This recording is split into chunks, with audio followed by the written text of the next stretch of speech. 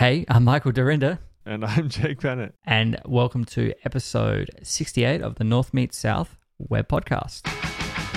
Hey everybody, how's it going? Episode 68. Thanks so much for joining us.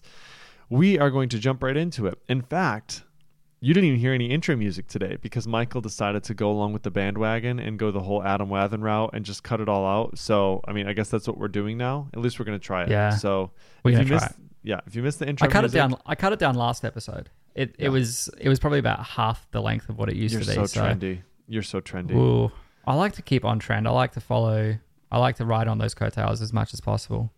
Yep. So Adam, it was funny on Adam's episode with Caleb. It was like he cut out the intro except for like a da-da-da. I was like, okay, we're in it. Yeah. Like it was so funny. It was just like a That's tiny it. little piece. So yeah, it was good. And also Anyway. thanks to show sponsor Fathom Analytics. We will speak more about them later in the show. yes, by the way, they're awesome and we love them and you should definitely check them out. If you've ever had that problem where like you try and get into Google Analytics and you can't find out at all what you're looking for within like 10 minutes and you just abandon, like I can't do it. I can't figure out what I'm trying to find. Fathom Analytics is the solution to that problem. So we're going to talk about them later, but they're awesome and they're very reasonably priced and they're super privacy focused, which I think is amazing. Let me tell you this quick quote, by the way. Last thing, I promise. Okay. And I think we may have said it last time, maybe not. But they said basically users will usually or most often trade privacy for convenience. And so the ethical thing to do is to make privacy the most convenient option, right? So we don't want to be contributing to the sharing of people's data all over the place.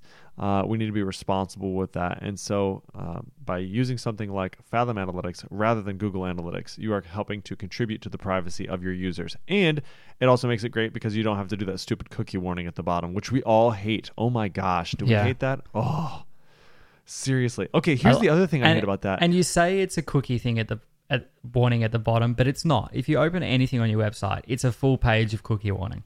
Yeah, and here's the other thing that's really annoying is that it's ruined the alert for forever. Like you can't, anytime you see that at the bottom or at the top of anybody's site, You just ignore it. Correct. Like so that pattern is totally dead. You can't do that anymore for anything other than the cookie. Everybody just clicks close, which really sucks. Like that was a huge. That's I don't know. It's terrible. It's a thing.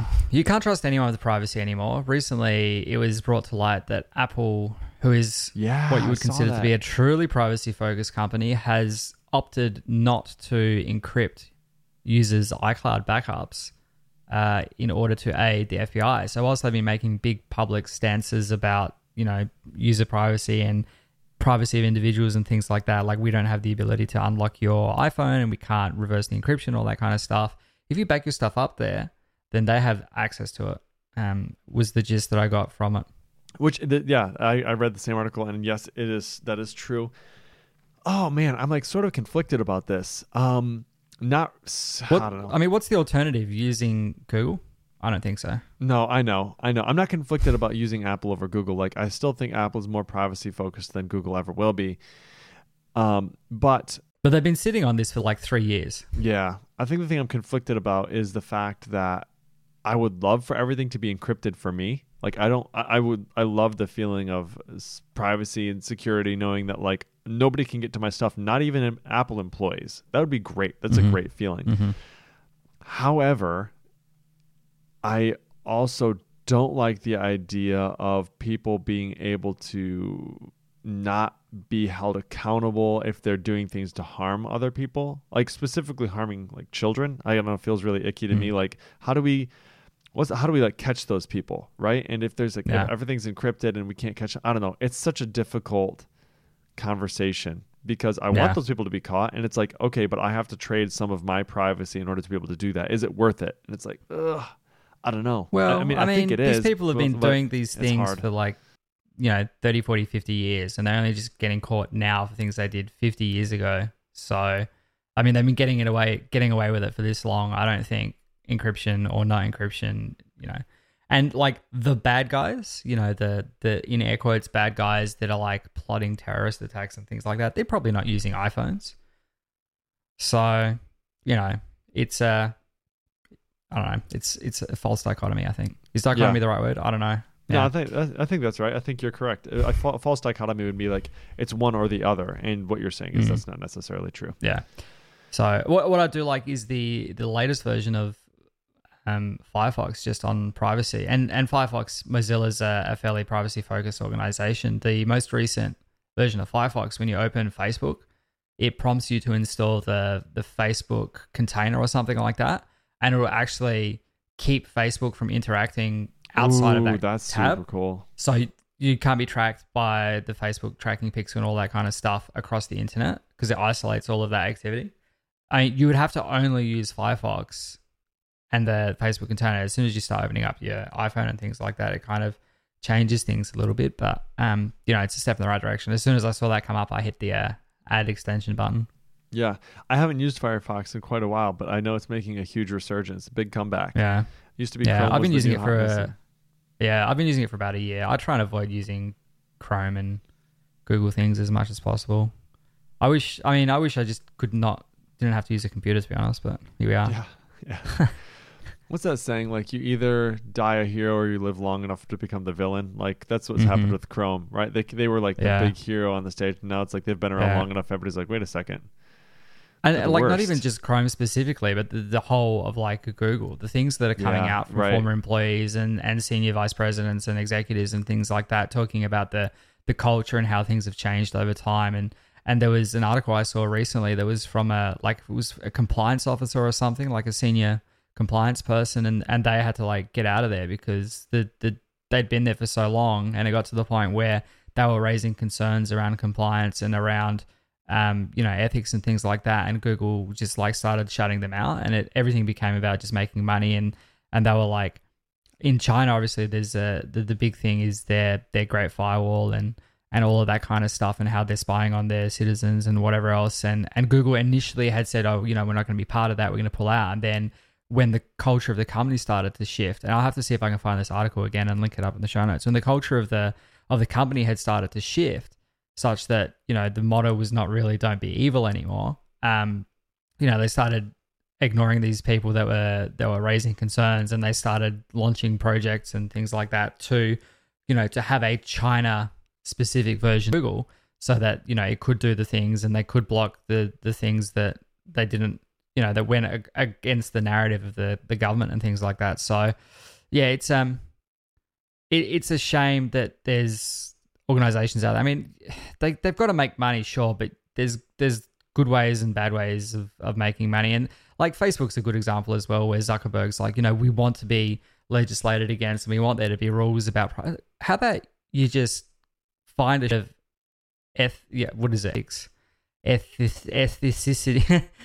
Just find it within yourself to just like do the right thing. Be ethical. Yeah, but it's hard now because they've got shareholders and they've got all of the money that's invested in it. They don't really have the power, I guess, to do the right thing because they're driven by the people that are writing the checks at the end of the day. So it's kind of a gross situation they found themselves in, and I think it's all lip service to say we want to be regular and all that kind of stuff because if you really want to do it, you just do it, not because you were made to do it. Yeah, it's like for him though, like he honestly probably does mean it. Like he's got all the money he needs. Like, does he seriously need more money? Well, have you seen that guy? He's not human anymore. I'm sure he got swapped out for an android like 5 years ago, and he's just living on an island where. Yeah, but like, what more does he need, right? Like, I'm sure, like, would he like to do the ethical thing? Yeah, but like at the end of the day, I don't know. This is like, man, it's tough. These are difficult conversations because this is like the allure of capitalism versus like the reality of capitalism. Because it's like when everything is just about the bottom dollar, like you get to end up do some really gross stuff. Like you have to have values behind what you're doing too, or else literally, if the dollar is the only thing driving it, you do end up losing all morals and abandoning, everything for the cost of the almighty dollar. So, I don't know.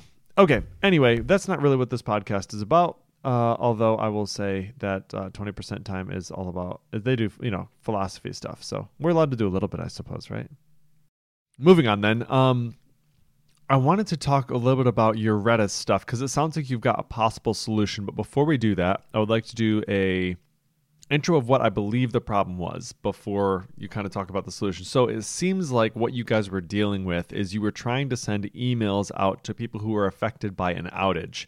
And so you'd send this large list of email addresses that you wanted to send emails to. You'd queue them all. And what was happening is it seemed like your queue workers were trying to run too fast almost, and you would end up with people who would end up getting multiple emails. It was like Redis wasn't locking or something the queued job, and so you'd end up queuing it twice. Yeah. And so you were trying to find some crazy solution around, can we mark it as locked, or can it look to see if there's a previous one that was sent, or like all these different crazy things that you were trying to do to try and get this to stop sending multiple emails at the same time. So what was your solution? What ended up helping fix it? So we did figure it out. It wasn't that it was sending too fast. It was not that it wasn't locking. It didn't actually have anything to do with Redis at all in the end, and it didn't have anything to do with the database.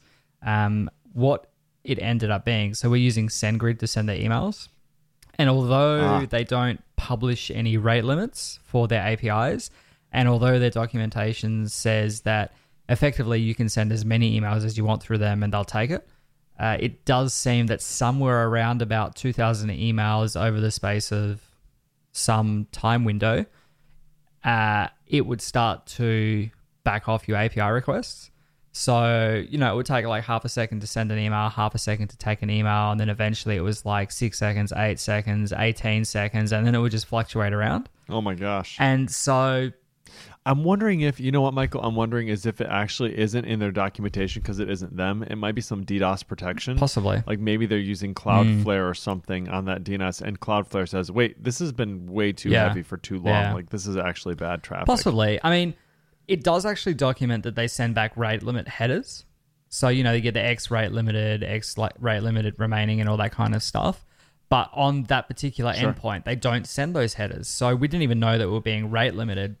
And so we thought, you know, that's maybe we're sending too many emails. Maybe it's having some effect, and there was nothing documented. So we looked. They did document the ability to send email to up to 1,000 recipients in one API request. The downside to that was that it would put each of those 1,000 email addresses into the same to field, which meant that 1,000 people would see 999 other people's email addresses, which you can't do. You know, could you just do a BCC? Can you do it as a BCC? You still have to send it to someone, right? So we had to have an email address in addition to the BCCs. So gotcha. It didn't really work out that way. So when we couldn't figure it out based on all the information that we had available to us, I ended up logging a ticket with SendGrid, and they're like, yeah, you've hit like a progressive back off. You should, you know, send 1,000 at a time. And I said, well, your API docs say that if we do it like that, then all of those people will see each other as recipients, which as an internet provider, we absolutely cannot have.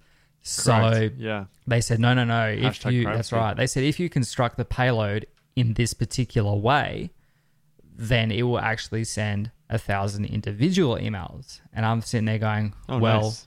I wish that was documented. So instead of sending an array of twos, so you'd have 2 array and then 1,000 email addresses, you send array to array 1 email address, and then you send 1,000 of those. So 1,000 objects with just the 2 in them. And that took probably about half a day to get work, because you'd think it's fairly simple, but Laravel doesn't really do that for you.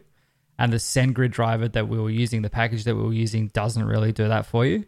It just constructs it in such a way that you just get 1,000 twos in that one array, which obviously we couldn't work with. So we had to go and extend that package, because it then became kind of specific to our needs, because we had to craft the message in a specific way that we could actually then pass personalizations through.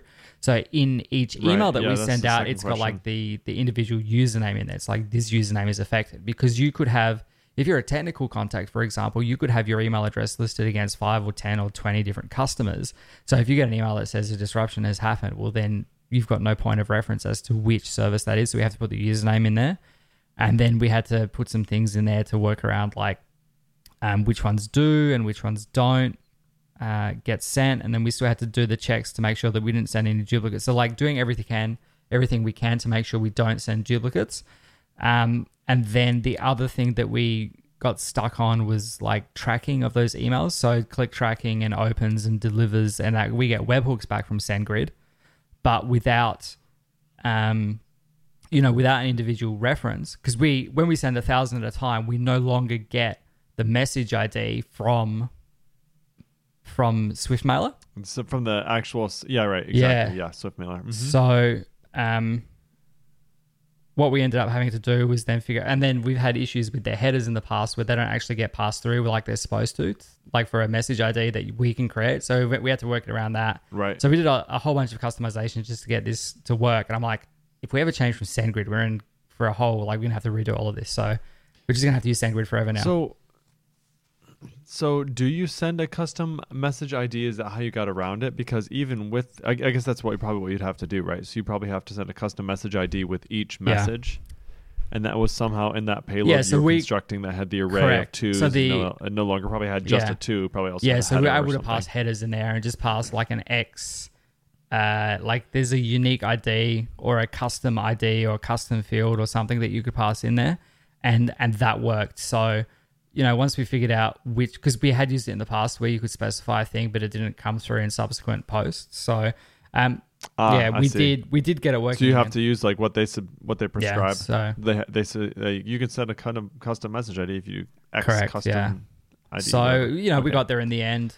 It took a couple of days to get done, but now we can sort of easily reach thousands of customers without having to worry too much about how long it's going to take, because if you have a 15-minute disruption that affects thousands of people, you don't want them to be getting the disruption has started email sort of 2 hours after the disruption ends. So yeah, well, it sounds like you can get like 2 million out, right? Because if you can do 1,000 recipients per, and you can do 2,000 before you hit like a rate limit, that's 2 million before you get rate limited. So that's pretty nice. So it was good to nut that out. It was just because there was so much stuff going on that week.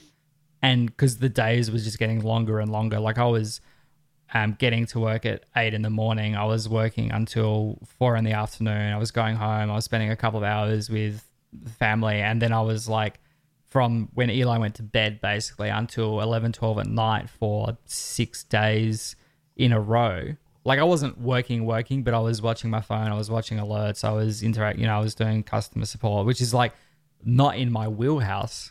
Right, there's not, as a developer, I don't do customer support, but because of the nature of the issue, it was kind of an all hands on deck thing. And it was, liaising with the network engineers that were working on the problem. It was liaising with customers. It was like logging service disruptions. And then this issue only presented itself at scale, right? It only presented itself in production with production APIs. It's hard to kind of test sending 1,000 emails because you can like fake sending 1,000 emails and saying, assert sent, mail fake, assert sent 1,000 times, but that's not the reality of it. It's did 1,000 actually hit the end, and you don't really want to send 1,000 emails. Like how are you fabricating 1,000 emails?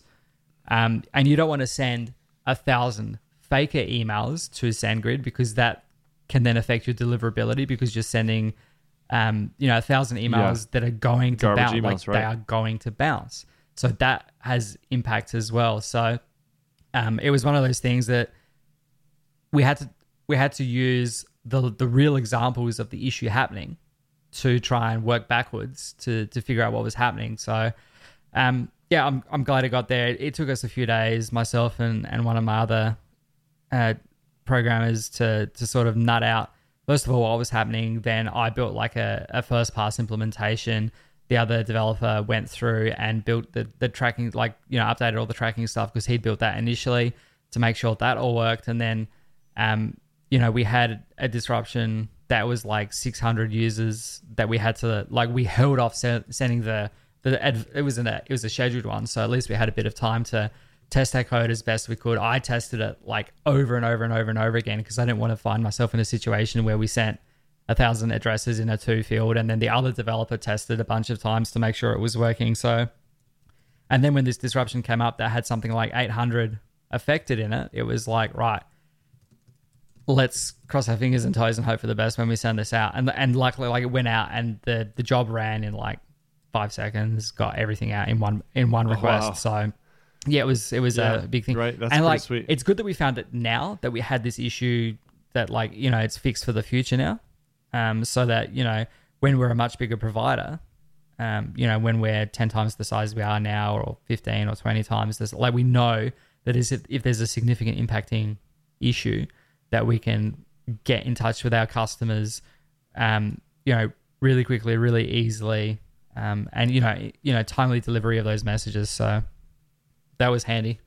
That's really nice. Yeah, it's basically you bypass the API totally. So like any of the HTTP delay that you'd have for sending however many thousand emails, it's completely gone now. Yeah. So you can blitz 1,000 at a time. Yeah. That's really sweet. That's a pretty neat feature. I'm wondering if there's any others providers that actually provide that feature. Because if not, I mean, that's pretty cool, because pretty much you're pushing them onto their queue as fast as you possibly can. Right? It's as quick as they can send them then.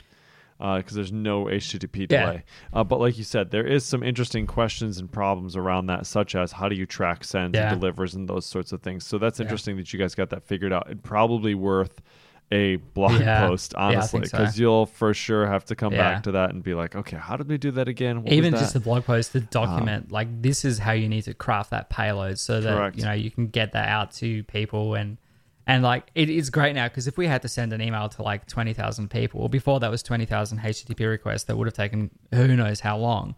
Whereas now it's 20 API requests, and they just go bang, bang, bang, bang, bang. Right, which is blazing fast. Yep. And the unfortunate thing is, because we kind of need to know in real time if there's a duplicate,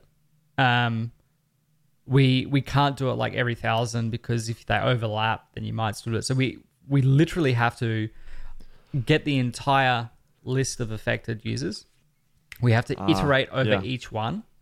We have to hit the database for each one to say, has this one received this email? And then we add them to a collection. And then at the end of that 1,000, we then send the email, and then we go through the next 1,000. It's tricky, because you can run into the old race condition where you don't think it's been sent, but maybe it has been sent. So to mitigate the impact of that, we essentially check and that slows the process down, but nowhere near as much as what was happening before, and certainly mitigating the impact of customers receiving the same email multiple times. I don't know if it's happened since. We haven't been able to tell that it's happened based on our logging from our side. We haven't had any reports of it. So, knock on wood, it's all working as we expect it to be. Yeah.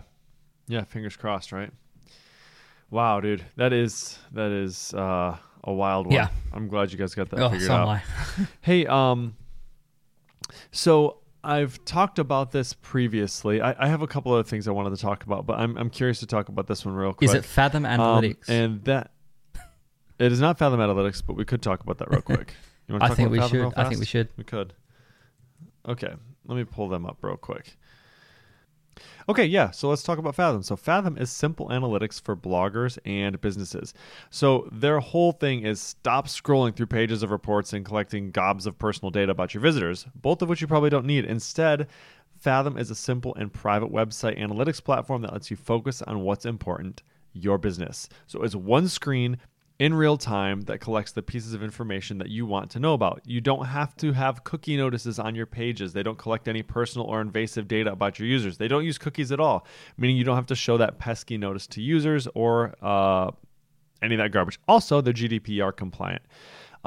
It grows without slowing you down because they have auto-scaling servers, so they'll never slow down your site. Their tracker file is served with a really, really fast, super fast CDN, and they have endpoints located around the world to ensure that you have fast page loads on that. And then they're also instantly ready for huge spikes. They're built to handle billions of page views, which I doubt any of us are really at. If you are, you're probably not listening to this podcast. So they've been featured all over the place. Fast Company, GitHub, Product Hunt, Hacker News, for having a really simple and easy to use alternative to Google Analytics. It's pretty much plug and play. Just put it into place and you're all set to go. It has been used by tons of Laravel people. Jack McDade, Miguel. Oh man, isn't that sad? I don't even know how to say his last name. I know who he is. Hi, Miguel. Piedrafita. That's it. That's the guy. And then Justin Jackson as well, who is, of course, the co-founder of Transistor. We're a big fan of Justin around here. So yeah, this is an incredible tool. You should definitely check it out. Use fathom.com. And if you use our offer code at usefathom.com/north, your first month's bill will only be $5. You should definitely check that out. Yeah.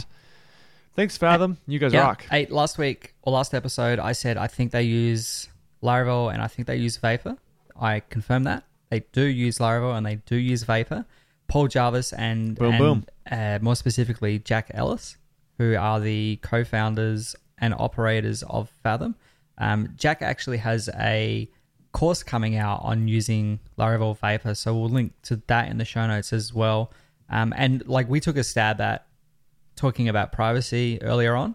Jack and Paul actually host a weekly podcast called Above Board, which is all about discussing privacy and business in the digital age. So, yeah, they're sponsoring the show. So let's send some ear holes their way. We'll provide links to their podcast in the show notes as well. No way. This is so funny. So I'm looking at all their stuff and like I've followed these guys for I didn't even realize I was following the makers. So Paul is the author of Company of One, which is on my list of books to read. And then Jack Ellis is like one of these guys who in a recent tweet they were like, who should we be following that we might not know about in the Laravel community? And they're like, Jack Ellis. So I'm following Jack Ellis as well. Hey guys, I know who you are. It's so funny that I didn't realize those are the same people that I was talking to about this, though. Awesome. Very cool. Okay. Yes. Moving on. So what I wanted to talk about was logging. Mm-hmm. How much logging do you do? How much is necessary? Is there any such thing as too much logging? Where do you consume your logging? Do you aggregate it in a certain spot? Do you do anything with them? Blah, blah, blah, et cetera, et cetera. So let me start with the very first question. Do you do much logging in your applications outside of exception logging? We do some, but not as much as I'd like. Okay, interesting. So do you have any people on your team that really like logging?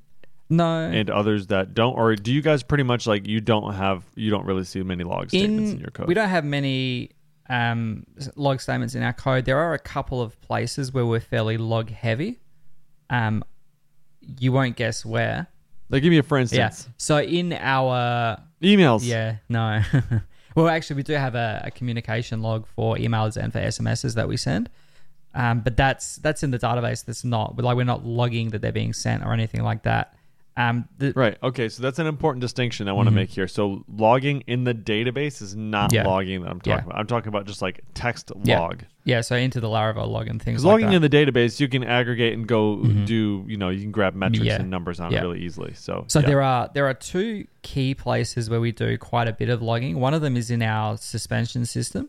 So we track when we check to see, like, does a customer need to be suspended? And we track sending requests to our Radius servers to say, like, go suspend this user. And then we track the response payload for that and things like that. So we go here, this customer needs to be suspended, find all of their services, go and suspend all of their services. And if they're online, we need to kick them offline and then suspend them, or suspend them and kick them offline, right? So that's one place that we do it. The other place that we do it is in our data accounting system, which is fairly heavy as well, where we say, we're checking this user. Are they above a usage threshold? Are they over their quota allocation for the billing period? Are they do they need to be shaped? So if they've gone over, we shape their speed down rather than billing excess data. And similar to the suspension stuff, like when we send a request for shaping and things like that, they go out to the Radius servers, and so we log all of that. Currently, we're just using specific channels. So there's a log channel that's just a text file that we've set up for the suspension system, and there's a log channel that we've set up for shaping, and they're just text files. And so you literally you'll say like logger, and you'll specify the channel that you're sending that stuff to. Interesting. Okay. Now, for legacy reasons, that just goes to text files that are rotated out. I think we've got it configured for 14 days. So we've got a 14 daily log, so that, sometimes people don't notice right away if there's an issue, or they don't call up, why was I suspended, or why was I not unsuspended, and things like that for a few days. There might be a way when that happens. So 14 days for that. For legacy reasons, that's a text file. in our new server infrastructure, all of our servers are provisioned with access to syslog, to rsyslog and an elk stack, so that, you know, where you might use something like Papertrail, for example, which is a hosted version. Sure. We've got that internally because we have all of our ISO certifications and things. We can't offload that kind of stuff. So we do have access to elk stacks. We haven't configured any of our applications to use them yet, but it's something that we would like to do in the first quarter of this year, is to, number one, configure our apps to use those stacks, because Laravel makes it really, really simple to do so. You know, just update some things, say there's the syslog server over there, go right to it. And then we need to look at what we're logging and how. So, you know, access to accounts, when people are extending invoices, why they're extending them, et cetera, et cetera. So all of that kind of stuff. Well, actually, I guess that kind of stuff we wouldn't log in you know, through a log channel. We would probably put that in a database somewhere so that we can recall it much more easily. But syslog we should probably be using for internal things, for developers to go and recall, like, why did this happen? What was the execution path from visiting this page to some action having been carried out? All of our legacy stuff doesn't really do it. One of our systems that runs scheduled, like cron tasks, it writes to a file in /temp, which is terrible, because if that server ever goes down, the temp file is gone. Yeah. Number one. It's gone. Yep. Number two, it doesn't really matter anyway, because it logs that cron had started running and that cron had finished running and nothing in between.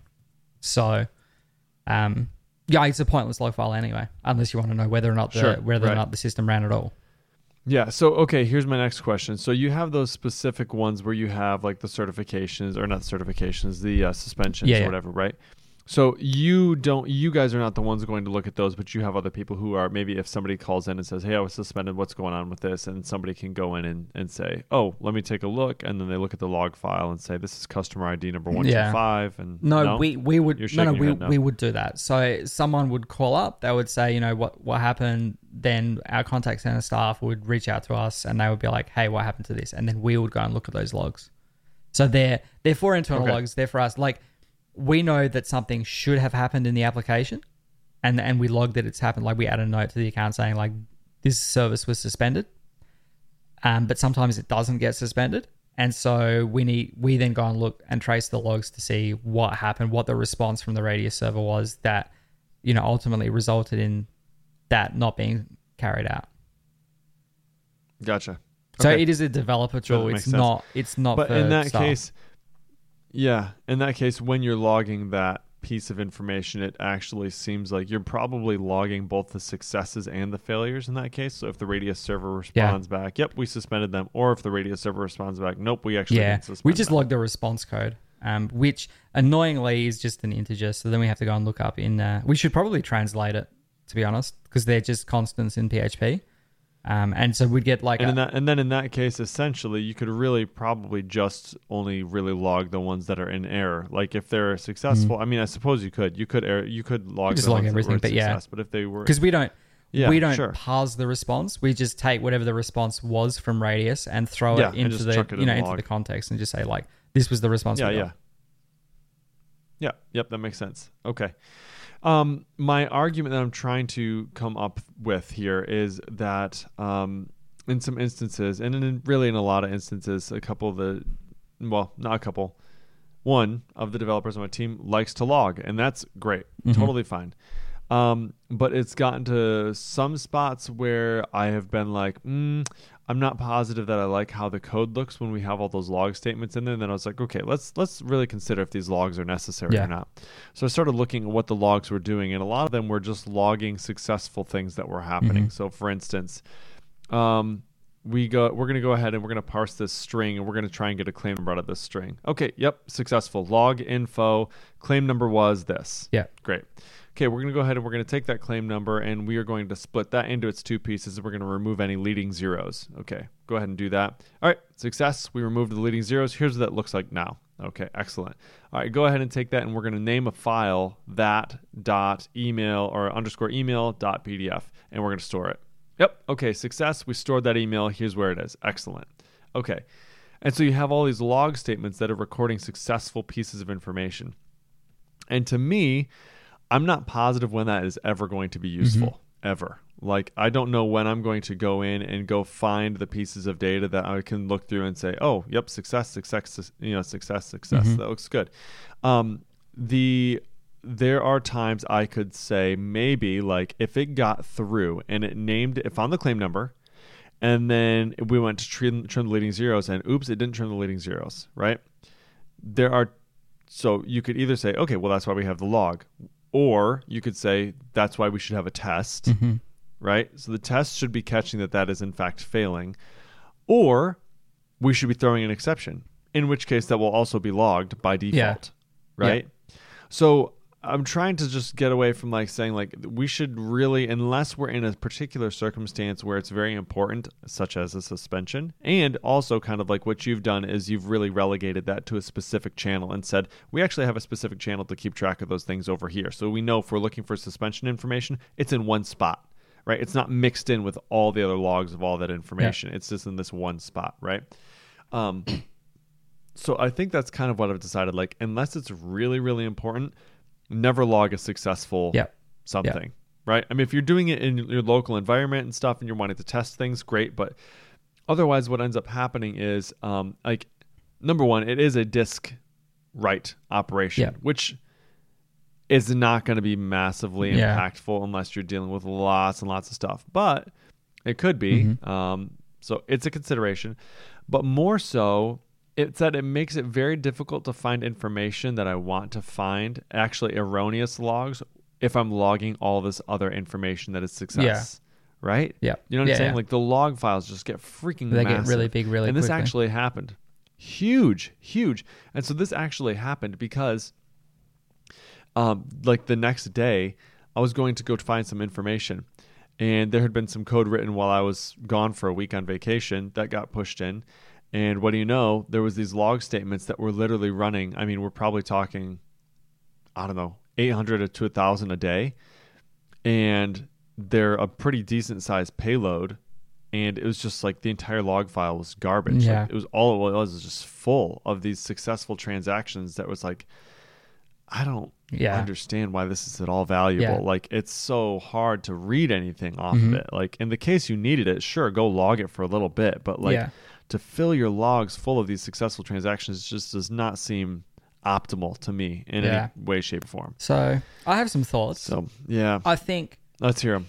If it's a new piece of functionality that you're putting in and you want to track for a period of time that it's going through, maybe it's valuable.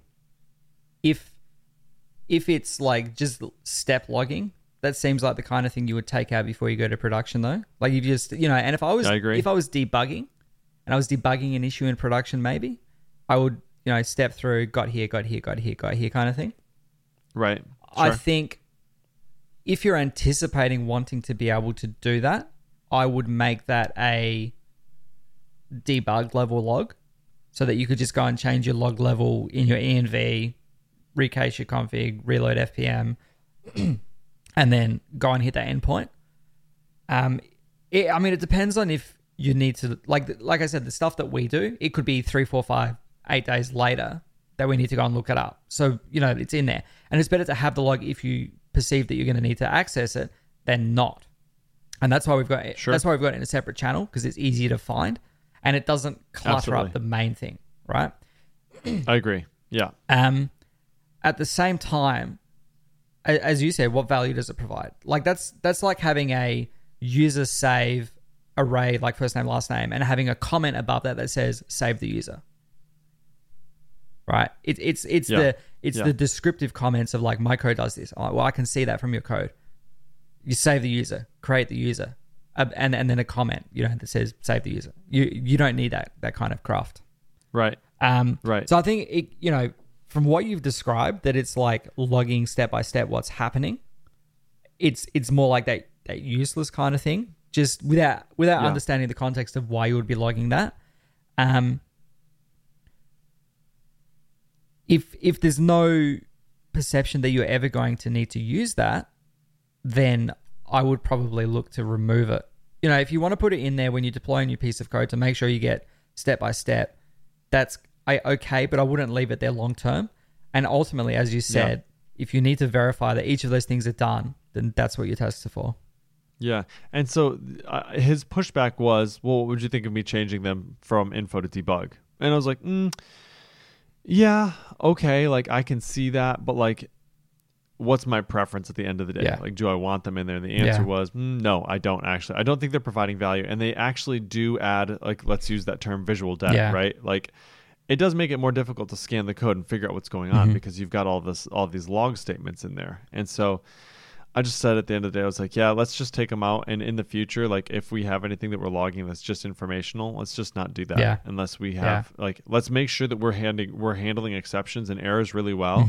And let's really spend our time on that. Like if we have an error that's going to be happening, like let's throw an exception and make sure we're catching it and then log it. And it'll also be in our error tracking service, which we're checking, and we can create an issue from it and solve it instead of it's getting buried in the log. And the only way we're going to find out about it, here's the deal. We're not going to go look at the logs unless an error comes in. Yeah. Right? So unless an error, an exception gets thrown anyway, we're not going to look at the logs. Yeah, exactly. So we should probably just log the exception. I mean, we're not going to go digging around and futzing around in these log statements to try and find something. It just doesn't happen. Yeah. Here's the other solution. Here's the other case in which I can think it would be actually useful. We do have some where we say, okay, run through this list of category types. We're looking for a specific type of category, right? And we say, these are all the categories that we know about. So if an attachment comes in with _ACK, we know that's an acknowledgement. If it comes in with EM, that's an email. If it comes with an AP, that's assignment pack. If it comes in with whatever, PR, it's police report. So there we have all these different category types. But there may come in a new one, which we do not know about, in which we will end up categorizing as unknown. But it would be really nice in 6 months to be able to go back to this particular file and say, show me any categories that we found that went in here, but we didn't actually know what they were. And then look at their frequency and look how many we had, right? And then you could say, oh, we actually have this category that's coming through quite often that we could categorize as this particular thing. We didn't know about that, right? That I can see as being useful. It is informational, but you have a spot to put it, and then you can just use that later, right? Yeah. When you come back to it. It's kind of a nice to have sort of deal. Okay. Yeah, that's helpful. And I think that's a good discussion. The thing with the debug log level is it only provides you real-time feedback. So if you needed to track something that happened a week ago, it's no good to you. So your part of ease of access to your logs comes down to, part of not reading the logs unless you have an error comes down to ease of access of those logs, right? Like it's annoying to go and look at a log file on a server. So, whereas, with something like Papertrail or, our Elk Stack, we can go in and we can easily search stuff, and providing the context and things like that makes it much easier to track things. So, if you're going to use debug, it has to be something that is going to provide you value immediately, that like things are happening. If it needs historical context, then those logs should be there always. And if it's neither of those things, I don't know that it really provides any value. Yeah, and so I think what I'm trying to say here is like, I have not heard. Okay, so what I'm saying is like, we are super busy. I know you are too. Like we are crazy busy. Like nobody has the time to be going and looking at log statements passively. Yeah. The only time we are going to go in and look at log statements is if a problem has been reported or if there is an issue that's going on that we're trying to discover what's happening, right? In both of those instances, it's okay. Instance number one, there's an error that's happening. That is almost always going to be an exception or something reported. In which case, I know way more information from that exception. I know the line number, where it happened. I know the payload, the request. I know the user that was logged in. I know the IP address. I know the server it was on. I know what browser they were using. All of that stuff is captured with the exception. Not so with a log statement. Yeah. And if I wanted to capture all that with the log statement, good luck. Yeah, right. Okay, not happening. So using good exception handling and making sure that you're catching errors when you can. If it is something that is unknown that is occurring, it's very likely that your log statement also doesn't know about it. You didn't know about it at the time you were writing the code. It's an unknown error. Yeah. You're not sure what's happening. So you likely didn't have the foresight to log that information in advance. So what I'm trying to say is I can't think of an area unless you know, for example, in your situation, like we are going to utilize this in a context that we've already know about. and we're going to put it in the separate log file so it's easier to find. Yes, do that. Like, that's great. But if you're just logging it for the sake of logging it with the hope that someday it's going to contribute to finding, some error that's occurring, I just don't buy it. I don't feel like that's going to happen. And I've actually never had that be the case, I don't think. Maybe, but except for in critical situations, which, like I said, there are different areas where it makes sense. But if it's something low level, it just doesn't need it there. Yeah, spend the time on the test. Anyway. Make sure that the code is robust. Don't just follow the happy path, and you should be in good stead. The last thing that I want to say, and we should probably start wrapping it up, but just talking about exception handling. One case that bit us recently at the start of our billing month was we had some connectivity issues between a couple of servers. And so we got the exception that's like, could not reach this server. And we're like, yeah, we know about that, ignore. But we didn't do, in Sentry, you can do ignore until you get X repeats or after X minutes or X users. We just said ignore because we know about that, don't worry about it. Then we got a notification from Sentry that's like, you're at 80%. And we're like, this was, a week or two later or a few days later, whatever hilarious. It was. Yeah. You're at 80%. I'm like, what? And then by the time, because we got the email in the middle of the night, and then by the time we looked at it, it was like, you have used 1.2 million events or 1.5 million events, and 1.2 million events have been suppressed. And, our quota is 100,000 events a month or something like that. So we looked, and it was the same event that we'd ignored. And it turned out that it wasn't just a transient issue, that these two servers couldn't talk to each other anymore. And as a result, it was a polling script that goes and polls a bunch of our customer equipment to see what's the signal level, is it up, all that kind of stuff. And so this was happening for thousands of devices every 5 minutes or 15 minutes or whatever it was. So you can imagine that every time it had an exception, it filled up very quickly. So we've been flying blind for a little bit because it was quite expensive to get us out of that mess in terms of the overage. Because we've got overages set up in Sentry that like spike protection. Yeah, spike protection. We've got that in there, and I think we've got $20 or $50, which gives us another 100,000 events or something, just to cover us in case something happens. Sure. But this particular instance, we didn't get to it fast enough, and it was interesting. So be careful when you use that ignore issue button in Sentry. Yes. Yeah. Lesson learned the hard way, right? Yeah. School hard knocks. I threatened to just turn off exception handling on that particular project because it's always that one.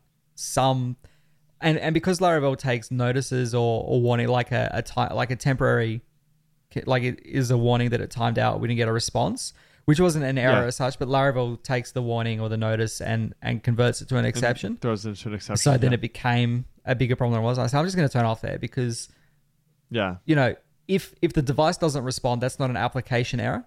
That's, that device is down, whatever, and it comes back as a 404 or a timeout, a request timeout in curl. So that then comes up as an exception, and we're like, well, we don't really care that it timed out to an individual device because it's not an application error. But because it wasn't being caught, it just became this ongoing thing. So maybe the application should catch that exception so that it's but I don't know. I think one of the other developers that was working on it said they had some trouble getting the the timeout exceptions to be caught properly. So even when they thought they were catching it, it was still getting rethrown to Sentry. So probably bears further investigation. But yeah, just wanted to finish on a warning. If you're using that ignore exception in Sentry, be diligent and just say ignore until I see another 10 of these or whatever. Absolutely. And that way, at least if you get that warning after 10, 30 seconds later, you should probably jump on it. Yeah, for sure. Yeah. Hey, you got 10 more notices in the next 10 seconds. Okay. Yep. That's we'll take a look at that right now. Yeah, we'll definitely look at that now. Awesome. Well, everybody, thanks so much for tuning in. This is episode 68. If you'd like to find show notes for this episode, you can find them at northmeetsouth.audio/68. Hit us up on Twitter at Jacob Bennett, at Michael Dorinda, and of course, rate up our show in your podcatcher of choice and subscribe. We'd really appreciate that. Share it with your friends. Share it with everybody you know. Tell them there's this crazy Aussie man and this dashing American that you need to listen to. That'd be great. Brilliant. Okay, we also wanted to, again, thank our sponsors, Fathom Analytics, and we had a couple other people who re-upped this year, right? I think our kind of, last year we had done like a sort of semi-Patreon sort of deal where we just kind of reached out and said, hey, anybody who wants to help us keep the lights on, we really appreciate any like sponsorships. And I think we had, so like that year has expired, but we had a couple of people who threw some money back in the pot this year. Who were those? We did. Let's see if I can find out very quickly for us. While I am doing that, maybe this year we'll just do like a Patreon shtick. I think we floated the idea before, but we haven't really done anything with it. So maybe we'll get that set up. We'll do the whole shout out episode thing. I think it's funny listening to Justin Jackson's Build Your SaaS podcast because they have like 50 Patreons now that they read out at the end of every single show. Shout out Dave Junta. But you don't get that because you don't listen to their show, which is very disrespectful in my opinion. Me? Yeah, you. Dude, I have like such limited time. I on the road from my house to work is like 5 minutes. Yeah. So like I have to be super selective. I've been listening to some Full Stack recently. Been catching up. It's been good. Full Stack's been good. Yeah. His the episode, the one before Caleb was really good. I think Caleb is the only person that has ever pushed back on Adam in an interview, which I thought was amusing. But the episode that he did with was it Ryan Singer from Basecamp? Yep, that was really good. Really good. Yeah, the Shape Up episode where he, like, they just threw the book out, pretended the book didn't exist, and actually like started diving into things that because otherwise you listen to the same people on different podcasts all telling the same stories. So I think kudos to he's such a great interviewer, and he really is. Yeah, he could have been a journalist in another life. He could have been so many things in another life. He's really good at what he does. So shout out to him as well. He could have been a Rocket League streamer. Yeah. He could have been a journalist. He could have been a power lifter. He could have been an American. I don't know. And shout out to Caleb Porzio for all the wacky and exciting stuff that he's doing. Just his low tolerance to pain in terms of programming and the amount, like the exorbitant amount of time that he spends to fix those things. He did Livewire's been a 12-month project. Then he's got Alpine JS, which looks really good if you want to sprinkle in some things without bringing into the weight of Vue or React. Like that's really cool stuff. He's got this sushi thing now, which is using array style eloquent models where you can just like use in-memory SQLite, which is a really cool idea. So hit him up if you're not following him at Caleb Porzio at Caleb. I think he's hello Caleb at Caleb Porzio on Twitter. I'm pretty sure he's at Caleb Porzio on GitHub. Sponsor him on there. Help him live his best life doing the amazing open source work that he's doing. And thank you also to CTO Sumo. Looks like they re-upped for 2020. So we thank you. We'll try in the next 2 weeks to set up a Patreon. If you would be willing to pay like $5 an episode for us to say your name or attempt to say your name in the case of half of the hosts of the show, then let us know. If you think that's a terrible idea, let us know. Maybe we'll get some stickers made up and introduce a sticker tier. We have a new logo. Yeah, we have a new logo. We'd love to send, some stickers out. Maybe I'd love to send like mugs. Like, dude, that'd be awesome. Like coffee mugs. But we had that was mocked up, right? Yeah. Kaneko did the mock-ups of some different merch that we could do. Yeah. Find one of those. Did a great job. Those things. So yeah. Thanks, be fun. Thanks everyone, and thanks Fathom Analytics. Thanks Jack and Paul. We will be without sponsors next episode unless someone else hits us up or Jake hits someone up. And definitely check out Jack Ellis. We will link in the show notes his upcoming Laravel Vapor course.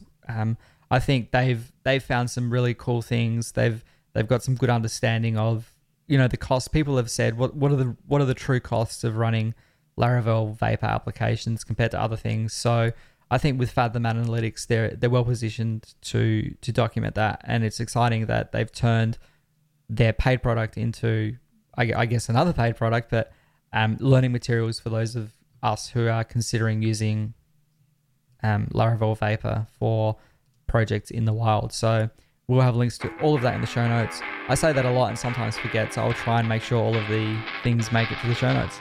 Sounds good. Thanks, everybody. We'll see you in a couple weeks. Bye. Bye.